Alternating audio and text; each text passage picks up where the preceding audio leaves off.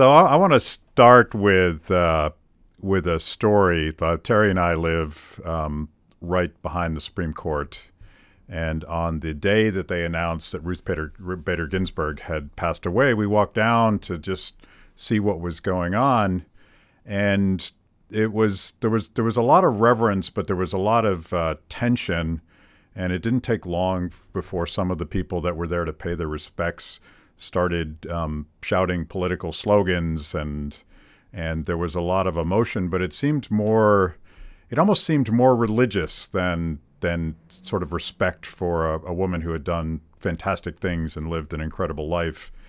And it dawned on me at that moment that somehow, somewhere in America, the Supreme Court has gotten way too powerful that the passing away of a single justice, 1 out of 9, could create this sort of existential crisis for at least half America. And that strikes me as a good starting off point to talk about your new book. I don't know if you planned it this way, but your new book, Supreme Disorder, Judicial Nominations and the Politics of America's Highest Court, is a great sort of historic primer on how we got where we are today. And I'm hoping that you can solve all of our problems. Yeah, the hagiography that we have surrounding justices really makes it surreal. And you're right. A lot of the problems we have is because the court has become too important, and each justice, therefore, because there's only 9, has become too important. And to give everything away right up front, what's different about the way that politics affects the confirmation nomination process, because it's always affected it to some extent. I mean, the president, going back to George Washington, is a politician. Senators are politicians. What's different, and we'll discuss all that. But what's different now is you have centralization of power in Washington, and a skewing of that power towards the administrative state. So the Supreme Court is ruling on all these major political controversies, and divergence of interpretive theories that map onto partisan preferences at a time when the parties themselves are more ideologically sorted than they've been since at least the Civil War. So, yeah, each one of these precious seats, and we saw the inverse 4 years ago with Scalia, that this is what happens. It's a tremendously fraught battle. And of course, I guess when it's a progressive justice, you also have, supporters are less religious, and so this is the closest thing to a saint or pope that they have. Yeah, it seemed like a civic religion, and all the iconography of black robes, and like they're almost like the high priests of deciding truth in the United States. So as a libertarian, it sort of makes me incredibly uncomfortable that someone chosen for life would have that sort of power over my life. But that's how we've gotten here, and you sort of document that. And let's start. I'm not going to follow a logical progression here because that would require too much discipline on my part. But what do you think the tipping point was, particularly in terms of judicial philosophy, that the Supreme Court became the deciders? They're more than an equal branch of government in a lot of ways.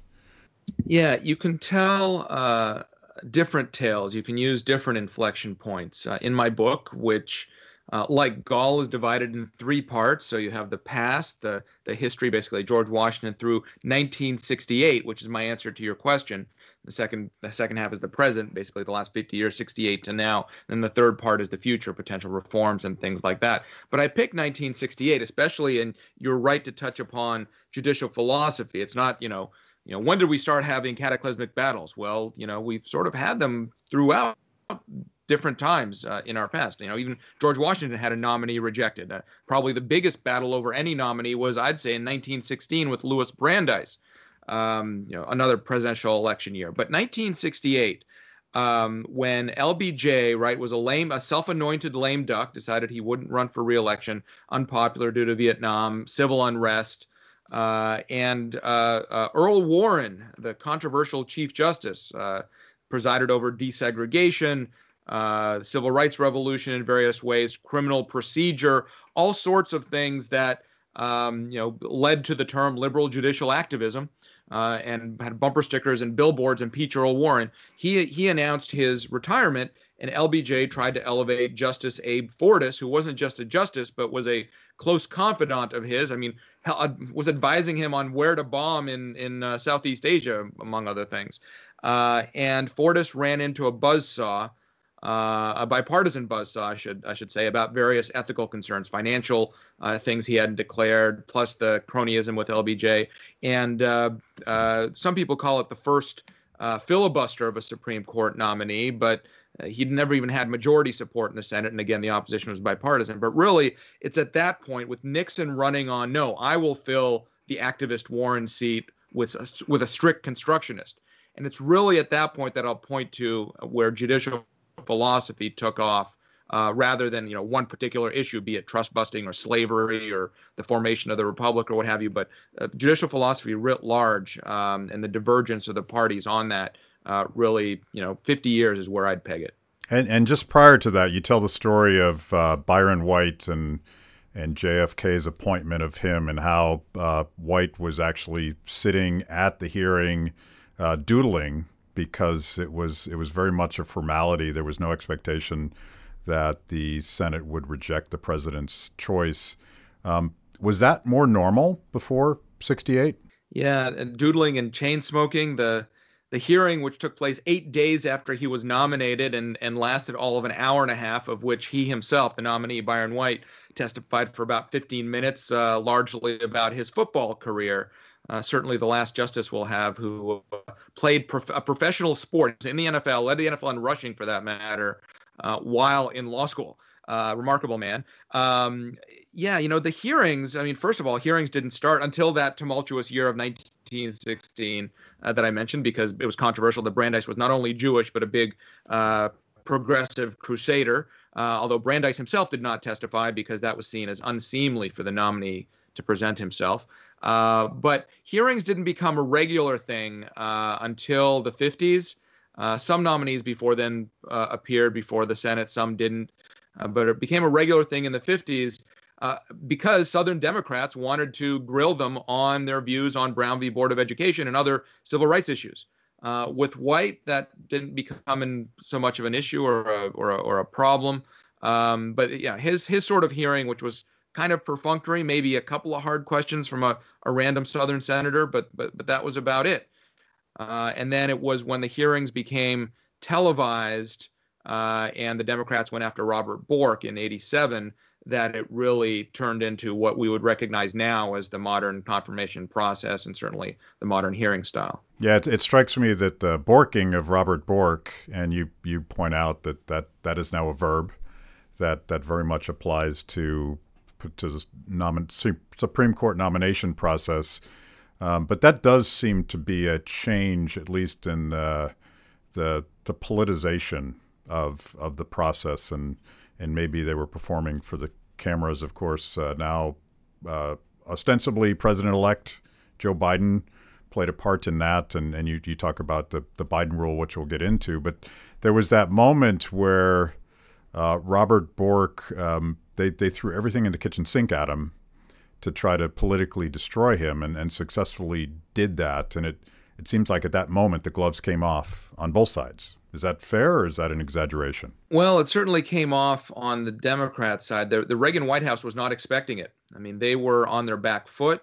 Their strategy was to paint Bork as neither a liberal nor a conservative, just like the justice he was nominated to replace, Lewis Powell, one of the swing votes for a long time. And that Bork just called them as he saw them, that he was not an ideologue, almost defying reality in a sense, trying to make him into just I have no views on anything.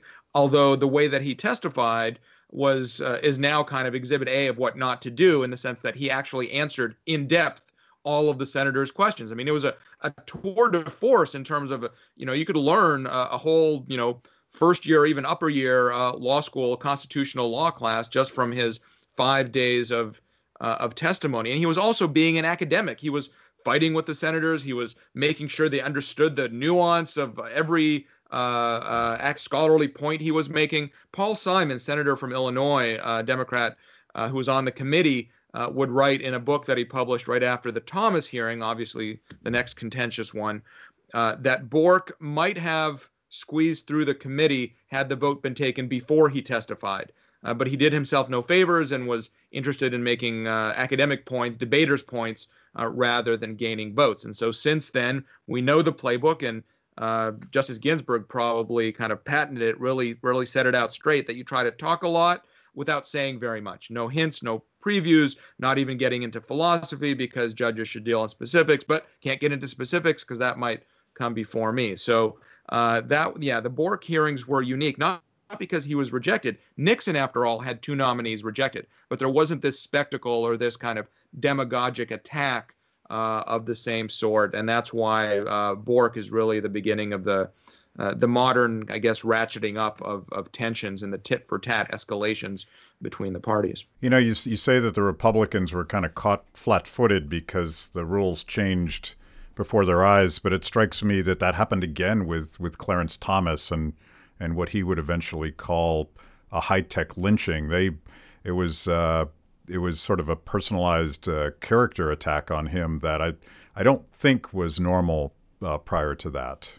Yeah, with Bork, it was kind of twisting his words and making it seem that, you know, under his philosophy, we would go back to Jim Crow. We would have mass censorship. We had the parade of horribles that Senator Ted Kennedy announced on the floor of the Senate 45 minutes after the nomination of Bork. With Thomas, a little bit different. Biden played an even bigger role. He was chairman both for the Bork and the Thomas hearings, but he really led the Thomas hearings, whereas Kennedy and certain others played a kind of a higher profile role with Bork.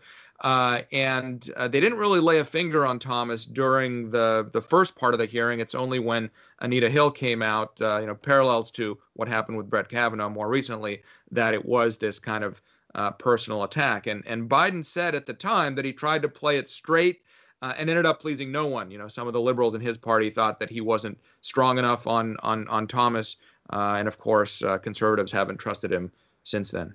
And fast forward to Gorsuch. One of the points you make in the book that I hadn't really considered, but the all-out war that the Democrats declared on Gorsuch and really didn't succeed in landing a punch, and then they went nuclear, the so-called nuclear option.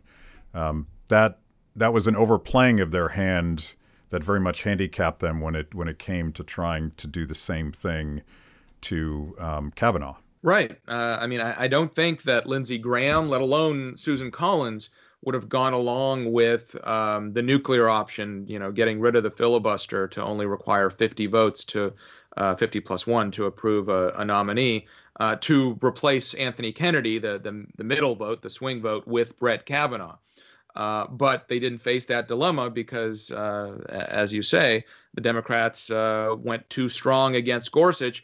And I think Schumer, then as now the Senate leader for the Democrats, the minority leader, I think he knew all of this calculus, but he was between a rock and a hard place. I mean, there were activists picketing outside his brownstone in Brooklyn.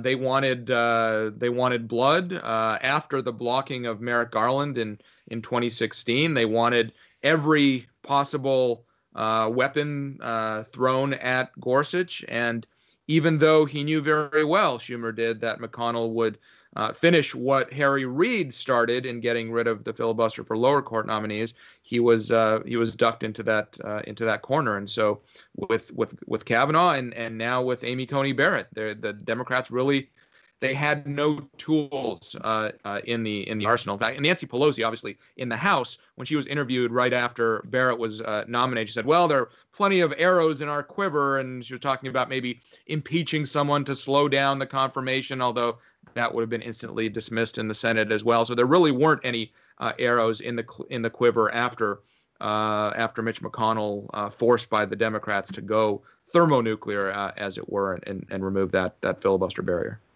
Although, Thomas was only confirmed 52-48. Alito was confirmed 58-42. So they never reached that 60 vote threshold. But the filibuster wasn't really something that was thought of, and that shows how there's further and further escalation over the last 30 years since Bork. Who brought the filibuster to the table? I'm struggling with my history here. I know that Harry Reid very much sort of opened this can of worms of eliminating supermajority votes. But who started the fight? After Bush v. Gore, remember when the left considered it that the Supreme Court selected Bush rather than him being elected. There was a lot of bitterness, a lot of outrage among legal elites on the left. And it was at a retreat early in 2001 where Cass Sunstein, former regulatory czar, my former professor at the University of Chicago, he's now at Harvard, and Lawrence Tribe, longstanding Harvard professor, came out with this strategy that you meaning Democratic senators, should filibuster Bush's illegitimate lower court nominees, and that's where it went. From Bush's first, I think it was in May of 2001, where Bush had his first slate of 10 or 11 lower court nominees, and most of those ended up being filibustered, most notably Miguel Estrada, who eventually withdrew his name after failing 7 cloture motions, attempts to break the filibuster, because as we learned from leaked documents, the Democrats didn't want him to be in a position to be elevated as the first Latino justice. Although some dispute about that. Benjamin Cardoso was from Sephardic Jewish extraction in Portugal, so depending on your definition of Hispanic, he might have already been that. But that was where the politicking starts. So 2003 with Estrada and Harry Reid, and 10 years later, of course, it was Harry Reid who got rid of the filibuster for lower court judges.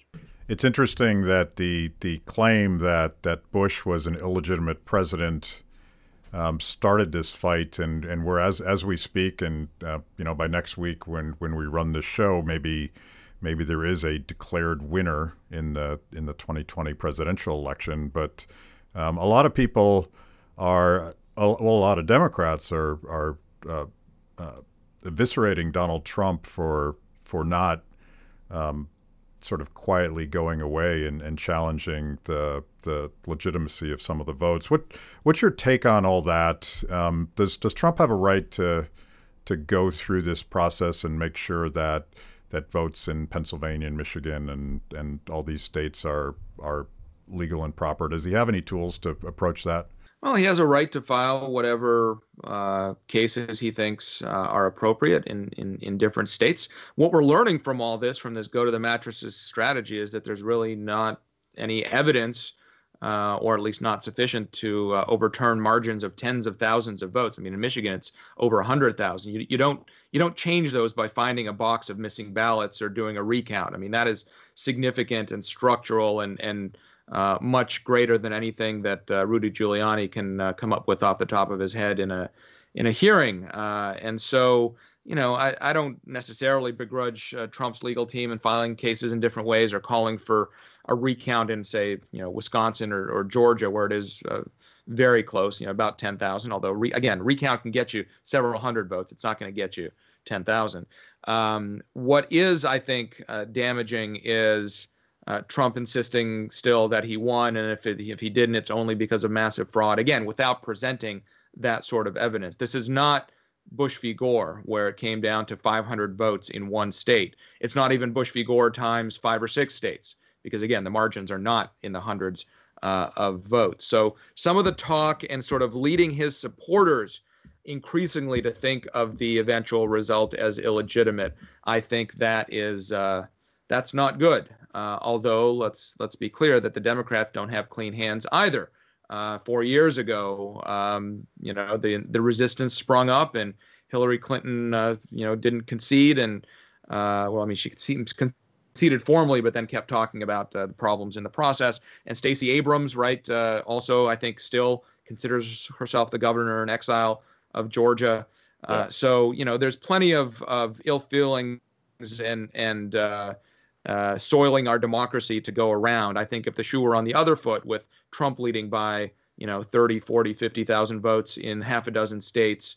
And, there would be litigation as well from the Democrats. It would, look a slightly different perhaps, but when you have bitter polarization politically and a low level of social trust with low public confidence in our institutions, this is what you're going to get. And, I don't know the way out of it, but certainly part of the impetus for my book is that the Supreme Court has been swept up into the same toxic cloud.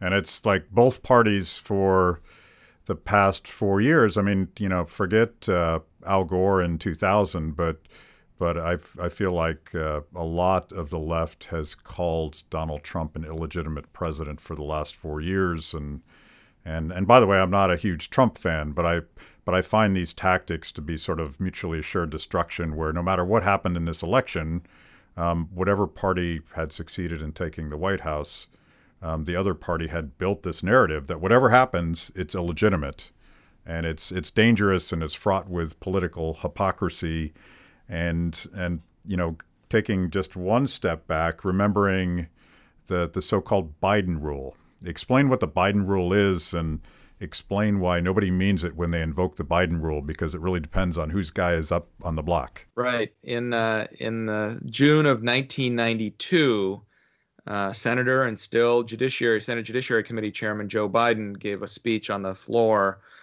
saying that if there's a Supreme Court vacancy before the election, that George H.W. Bush should refrain from making a nomination, and the Senate would not take that person up because it would be a detriment to the country in all sorts of ways. Of course, there was no vacancy at that year, and Clinton won the election and got 2 vacancies the 2 next years. But that was obviously brought up again in 2016 when Antonin Scalia died in February of that election year, and President Obama, a month later in March, did make that nomination of Merrick Garland. And the Senate, Mitch McConnell said right away, without waiting for the eventual nomination, that there would be no hearings, there would be no votes, playing hardball. So, and at that point, it came out that the Biden rule, and also the Schumer corollary, or a reaffirmation of the Biden rule in I think this was in 2000. This was July 2007, more than a year before the 2008 election, that George W. Bush should not get any more opportunities to fill Supreme Court seats. So, as you said, hypocrisy to go around, when historically it really comes down to whether the Senate is controlled by the same party as the White House or not. In presidential election years, let me back up. Overall in our history, when the Senate and the White House are controlled by the same party, the confirmation rate for Supreme Court nominees is about 90%. When it's different parties, it's south of 60%.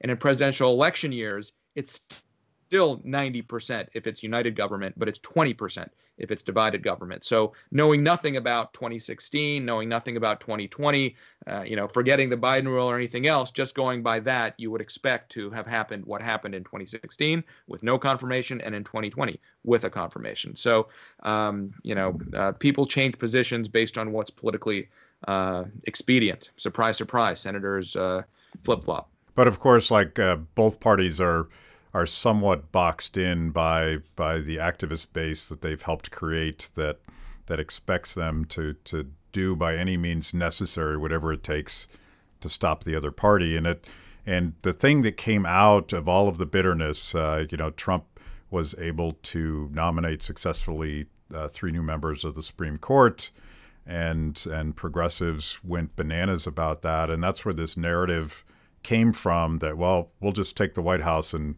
pack the Supreme Court.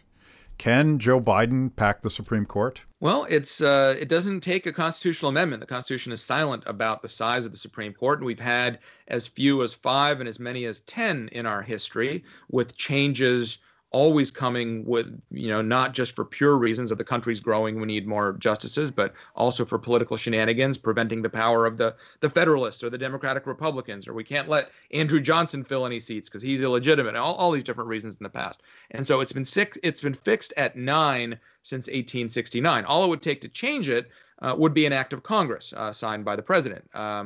Of course, there's still a filibuster for legislation in the Senate, so it would take the nuclear option, or whatever kind of weapon they come up with analogy to define what getting rid of the legislative filibuster would be. It looks like that option is now dead on arrival because, of course, at best, the Democrats would be split. The Senate would be split 50-50 with Kamala Harris providing the deciding vote.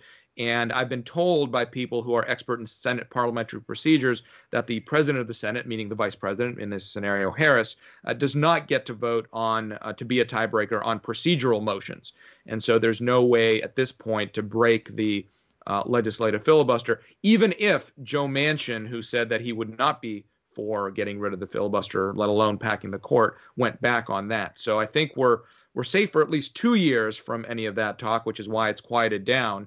A month ago, I was doing interviews, and every single time it was all about court packing. Now it doesn't look realistic at all. Biden did say that he wants to have a bipartisan or independent judicial reform commission. We'll see if that happens or if anything comes of it. Frequently, these blue ribbon commissions are just to, kind of put an issue on the back burner and then, that's very nice. We'll file this report in the circular file, and nothing happens to it until there's more political power to do what I actually want to do. It strikes me that those calls were probably never taken all that seriously by Democrats behind closed doors, but I bet you it did really well in direct mail leading up to the election. And a sort of shameless demagoguery. Trump is arguably guilty of the same thing by suggesting to his most ardent supporters that this election there was broad, massive fraud.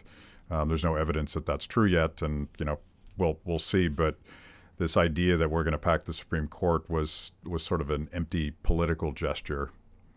Do you think?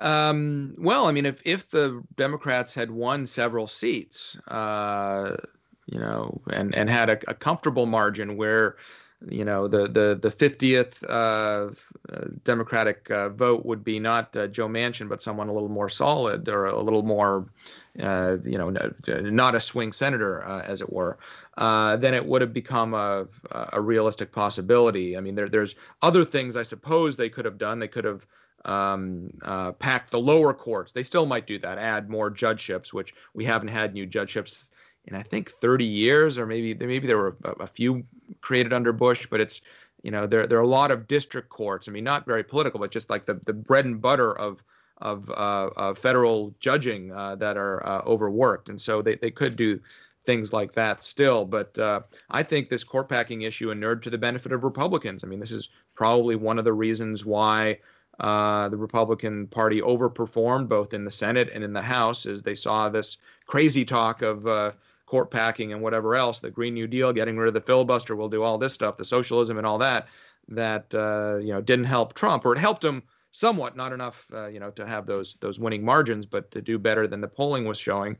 But it certainly did preserve the divided government, and indeed, Joe Biden will be the first incoming Democratic president without Democratic control, unified control of Congress since Grover Cleveland, I think, in 1888, something like that. So, no coattails, no sales. I mean, this is all going to be very negotiated. We could see for the first time since Thomas a confirmation hearing process during a time of divided government. So in the abstract, I mean, put aside the fact that it would be Biden and presumably it would be progressive activist judges that he would nominate. Do constitutional scholars that believe in limited government have a opinion about the optimal amount of Supremes on the court?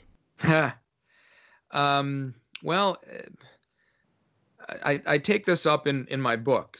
If I were writing on a blank slate, designing a new constitution or a new Supreme Court, you might want more than 9. Say if you had 19, there would presumably be fewer 10-9 decisions than 5-4. Each one of those 19 would be, less powerful than each one of 9, so that would diffuse tensions. Perhaps there are some dynamics, the management consultants will tell you about the decision making in larger groups, but I don't think 19 is, or 15 or whatever is so big that really the system breaks down. So maybe you'd have more. The problem is we're not writing on a blank slate. And so how do you get from what we have now to whatever some platonic mean might be? And even if you said that, well, this doesn't take effect for 10 years, well, there's nothing stopping that Congress 8 years from now seeing the writing on the wall from changing it back or growing it further. So I don't think there's an optimal number that way.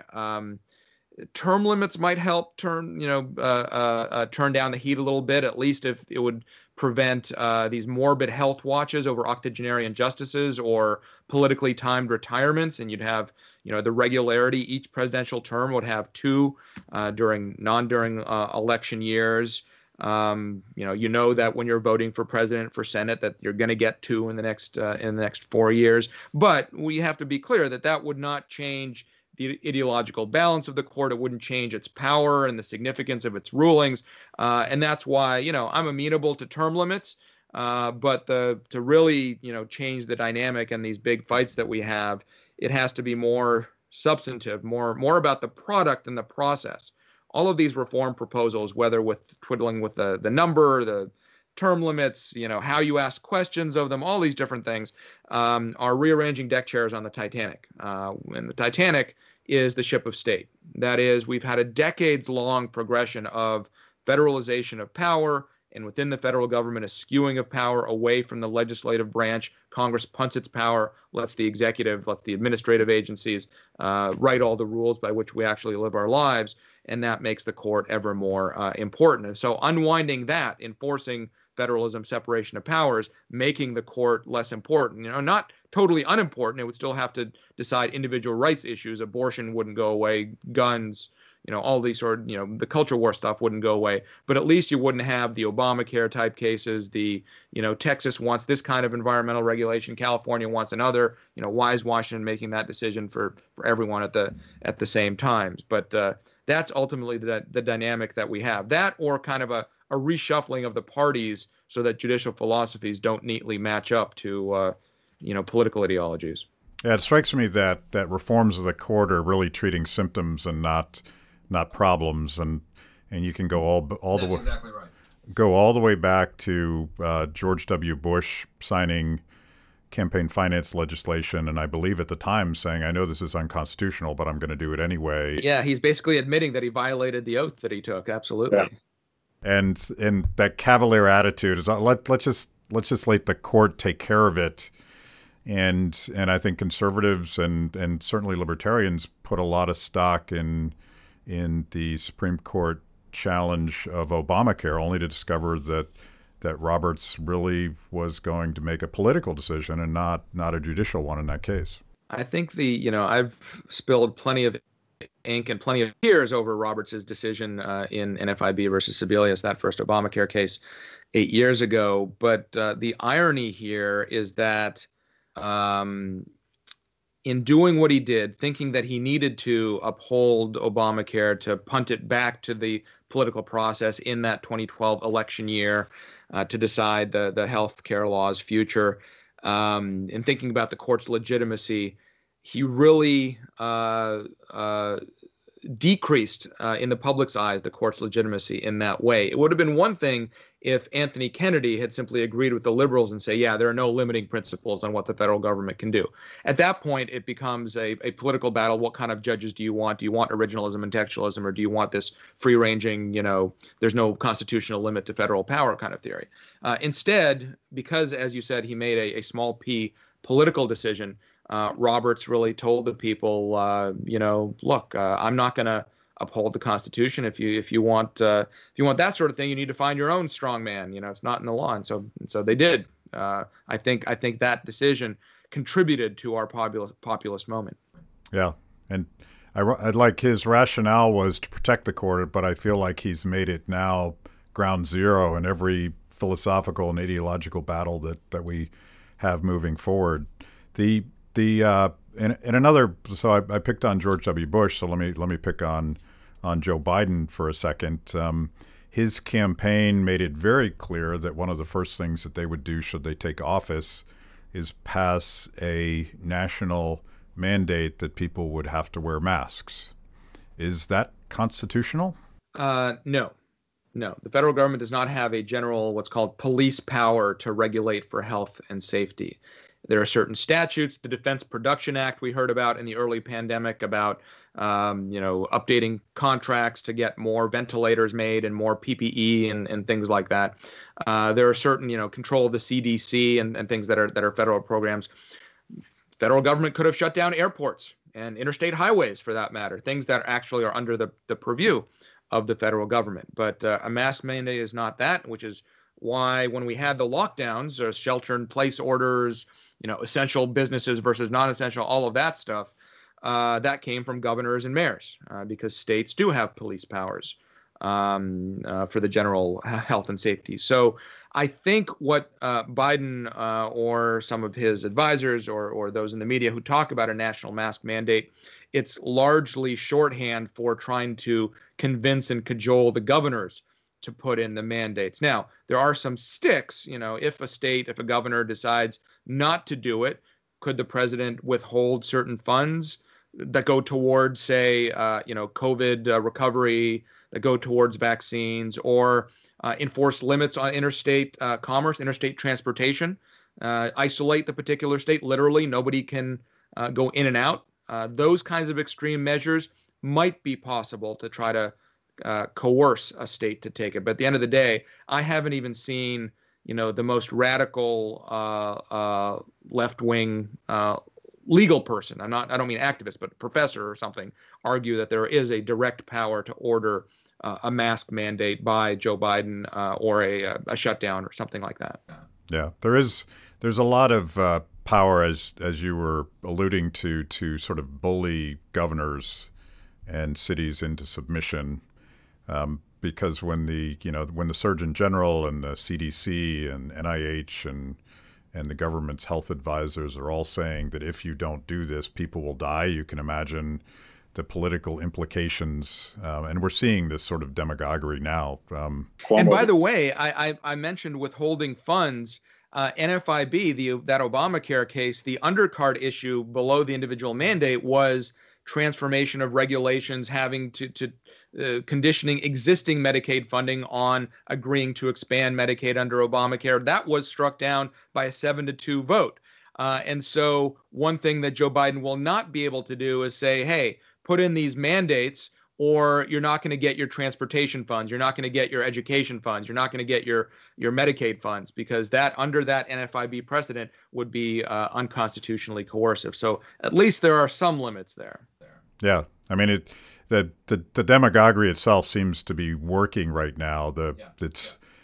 Politically, it appears to be easier for governors and mayors to sort of fall in line, even if they don't want to, just so they don't get blamed for someone getting sick. And it's a dilemma that I'm still scratching my head about. But I want to ask you, like you mentioned that the states have tremendous amount of power when it comes to COVID lockdowns and mask mandates and things like that. And I live in the District of Columbia. Before she locked down the district, much like a number of other blue states did at the time, I didn't even know what her name was. She didn't ostensibly matter that much to my daily life as a resident of the District of Columbia. And at the time, I thought to myself, is it possible that a mayor has the power to call up the National Guard to police stay-at-home orders, which is something she certainly talked about doing? Do individual rights matter in a pandemic, or do these governors have a blank slate? They do. Cato's actually put out a lot of papers on this. So we have a new department, or a new kind of area of research called Pandemics and Policy. And so I wrote the one about police powers, which does touch on individual rights claims, both under federal and state constitutions. And there's a lot of leeway. There especially was a lot of leeway in the early days of the pandemic when we didn't know the epidemiology. We didn't know very much. Now it's kind of a sliding scale. The calculus is different. It's not a blank check. It's not, in a hurricane, you can evacuate people, force evacuation from the coast. In a pandemic, you can't evacuate people from the coast because that has nothing to do with anything. Similarly, in a pandemic, you can, enforce social distancing or masks or something like that, but you can't say, I don't know, you can never go outside your home or something like that. Things have to be reasonable. Things have to pass the smell test, and they also have to be applied equally. So There are a lot of restrictions on gun stores, for example, that were invalidated because the same types of shopping or practices or regulations were allowed for, well, even for liquor stores, let alone grocery stores. And there you have, there's an equal protection issue before you even get to assertions of fundamental rights. Similarly, there should not be a problem with drive-in churches. If you just drive to a parking lot and you want to pray communally in your own car, that's very different than all being indoors with no air circulation. So judges have, there's a lot of deference, but there's limits to what the courts will allow. So perhaps most recently, the governor of Michigan, Whitmer, was knocked down a peg by the Michigan Supreme Court on this question of whether or not she had this sort of broad-based power. And they told her she didn't, and then she proceeded to do it anyway. What does that even mean? I'm not familiar with the very latest development out of Michigan. I know in some states, I know in Wisconsin, the state Supreme Court threw out, this was a couple of months ago now, the entirety of the lockdown because it was done by some health department deputy official who didn't have, under the state's own administrative powers, the authority to do that. And so they're enforcing their own state laws and state constitutional separation of powers issues. I think similar things were happening in Michigan, where the legislature, I think, had to authorize her to take more powers or something like that. But there is that, just because we're in a crisis or a serious situation doesn't mean that we're in an emergency, right? When you have cancer, that's very serious, but you don't get it treated at the ER typically. So similarly with emergency powers, lockdown powers, that sort of thing. We're into month 8, or is it 9, of the pandemic.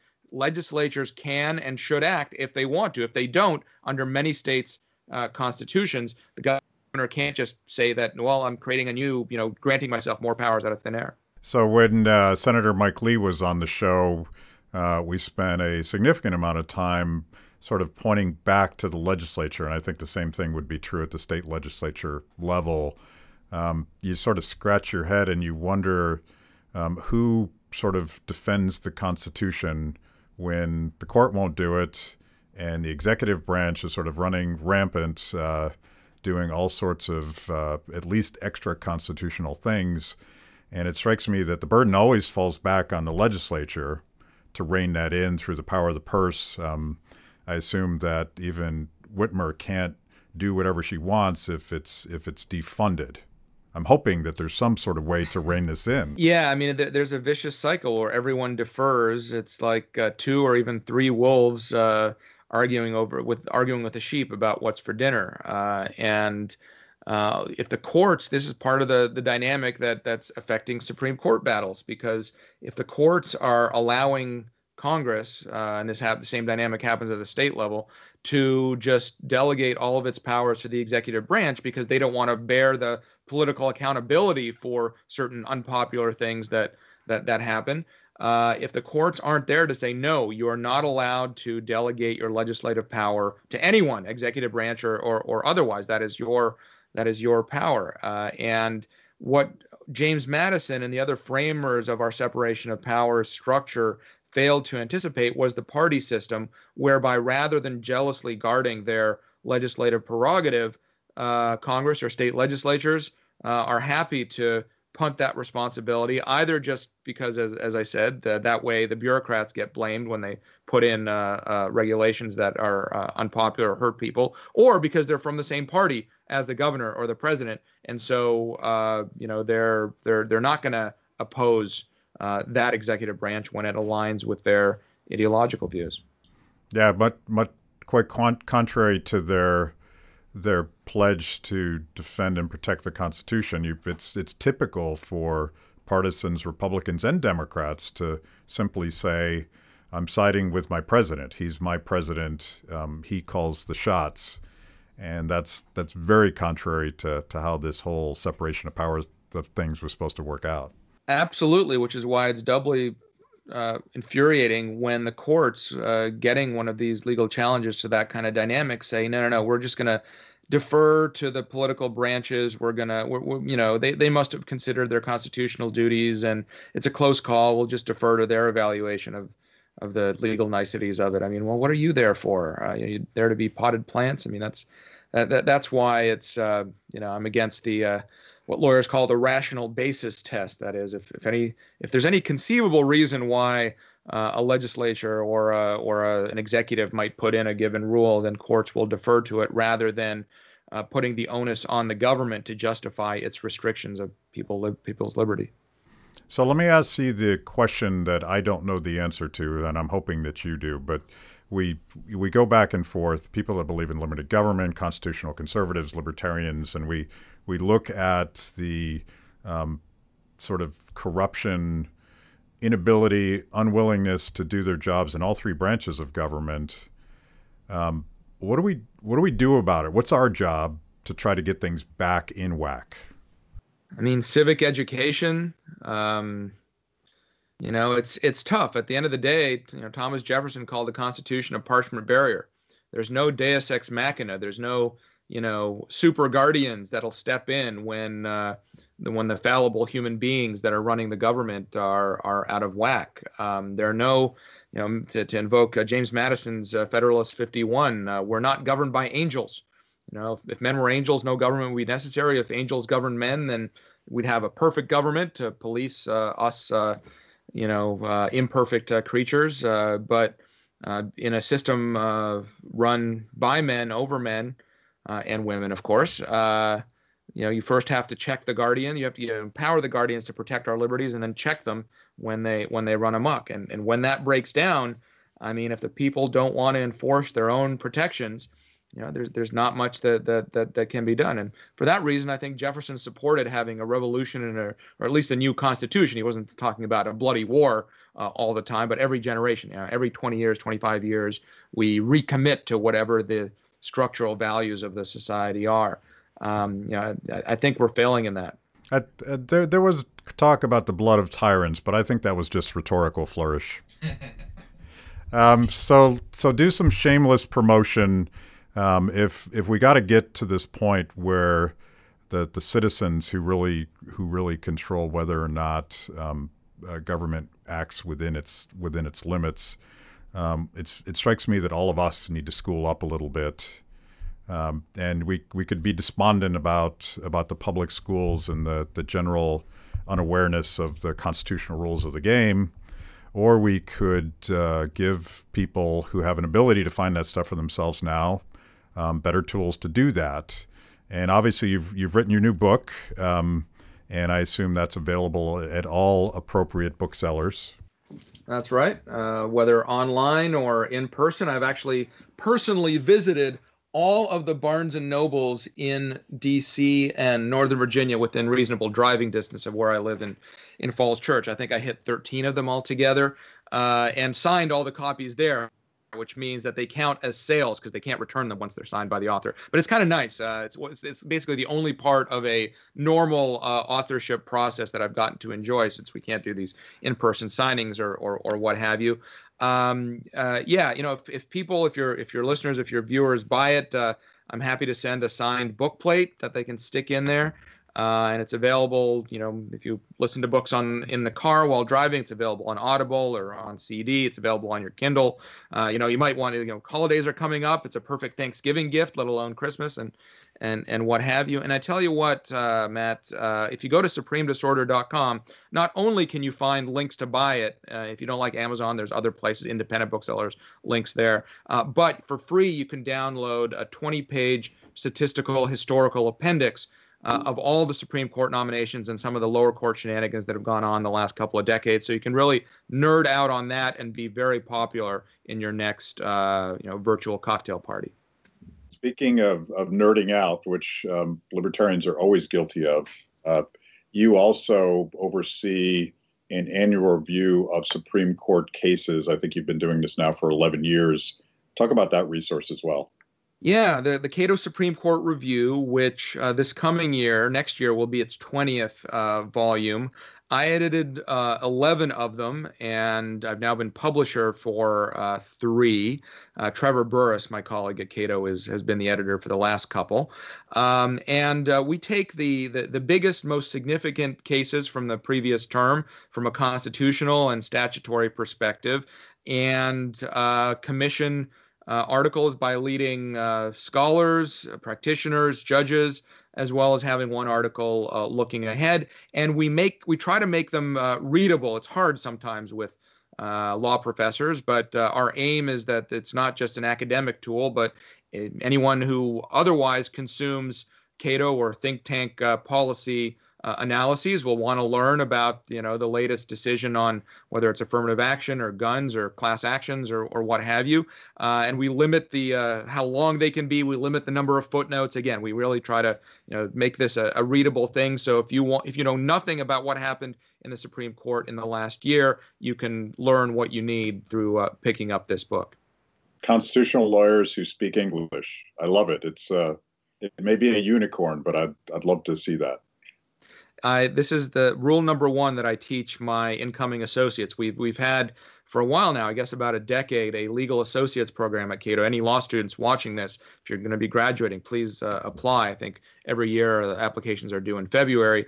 You come with us for a year, your first year out of law school or after clerking or what have you, and you write amicus briefs, you work on this Cato Supreme Court review, you write op-eds, you help me prepare for speeches and my colleagues as well. It's a great opportunity for young lawyers. But the first thing I teach them is our audience is more than other lawyers, let alone law professors or, technocrats. We want even our briefs that go to courts to be read by the media, by potential sponsors, by people wanting to educate themselves. And so write in English. In fact, when I taught legal writing at GW, George Washington University, about a decade ago, I would assign Hemingway short stories, inaugural addresses, articles from Sports Illustrated. Because I said, I can teach you the structure of how to write a brief or a legal memo. That's not hard. What's hard is being a good writer. And so I sent them that. And then finally, they're like, well, can't you give us any examples of legal briefs or memos or what have you? And yeah, I'd send them John Roberts's when he was one of the leading lawyers in the country, a leading Supreme Court advocate. And you know what? What's different between a John Roberts brief and kind of a run-of-the-mill appellate brief? They're simpler. Shorter words, shorter sentences, shorter paragraphs. It's not because he's a dummy. It's because he's smart. Yeah. Okay. Thank you, Isla. And I look forward to continuing this conversation as Joe Biden attempts to put a dozen new radical progressives on the Supreme Court. Yeah. Next year in person, as the toast goes. Yeah. Cheers. Thanks for watching Kibbe on Liberty. By now, you know this is the most important event of your week. So make sure you subscribe on YouTube. Click the little bell so you get notifications. Kibbe on Liberty, mostly honest conversations with mostly interesting people.